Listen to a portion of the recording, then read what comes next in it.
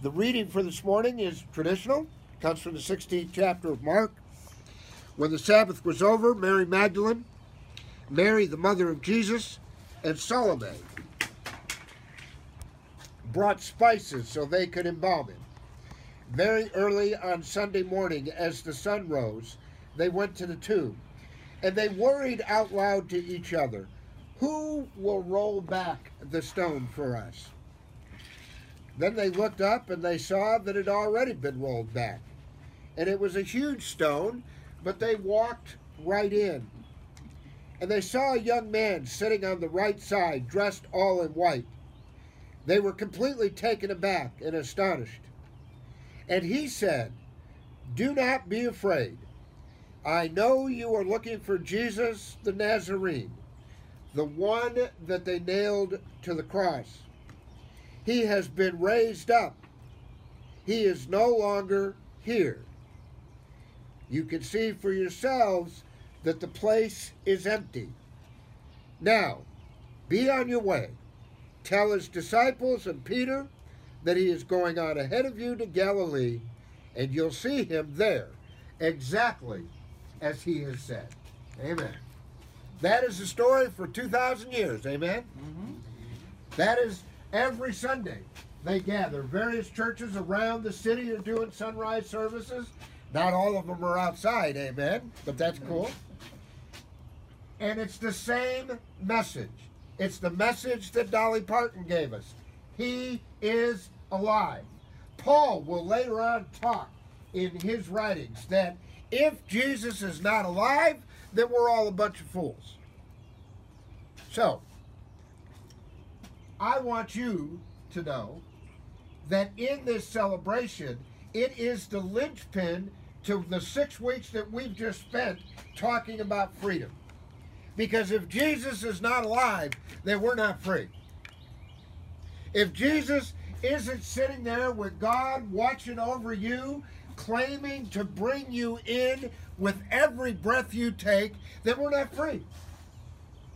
It destroys everything that Scripture was supposed to be about. And actually, what the church is supposed to be about, even though we've figured out that they've kind of lost their way over the years. Amen?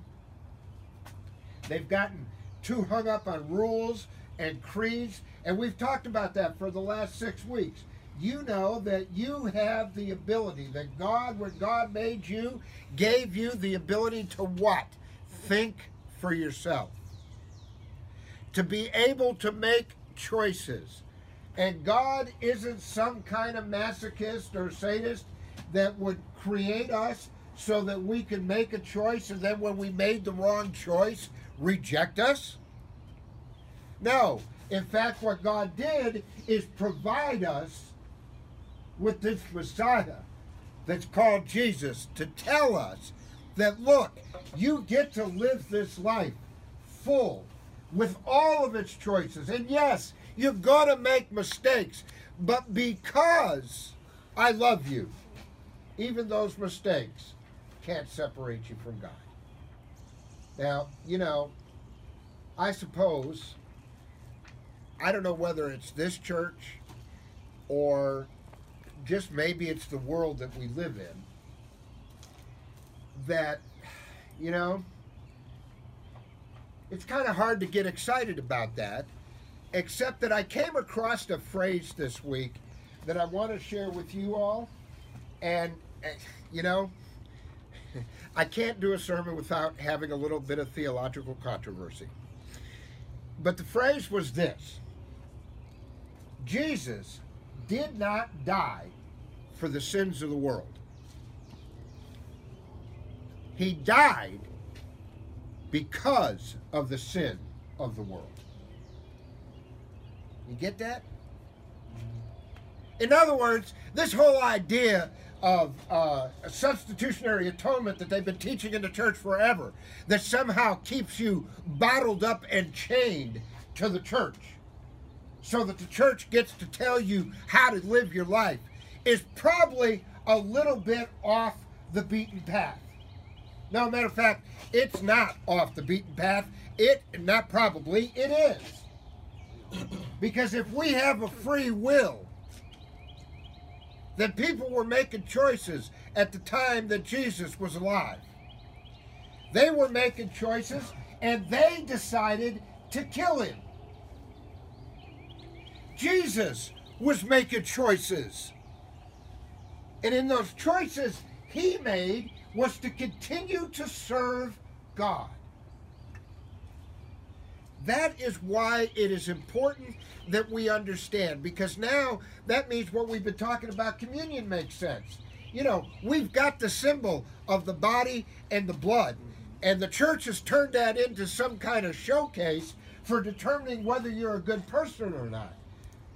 We discovered last week with Vicar Alice, but there's that story about John who doesn't say anything about the symbols. But he does talk about what? Service. Jesus washing feet.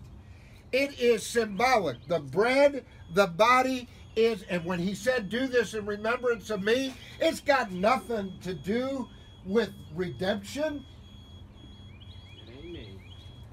It has got everything to do with going out into the world, alive and full of love.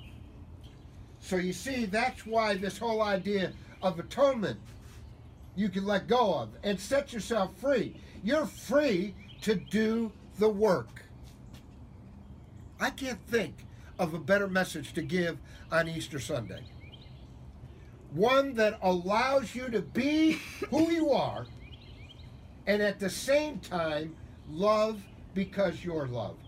And yes, when the world says that you're not worth it, when the world puts barriers in front of you, when the world says that you're not good enough, folks, that is what it is to be a follower of Jesus. Because while all that may be true, you have a response that they don't. He is alive, and this day I am loved. God bless you.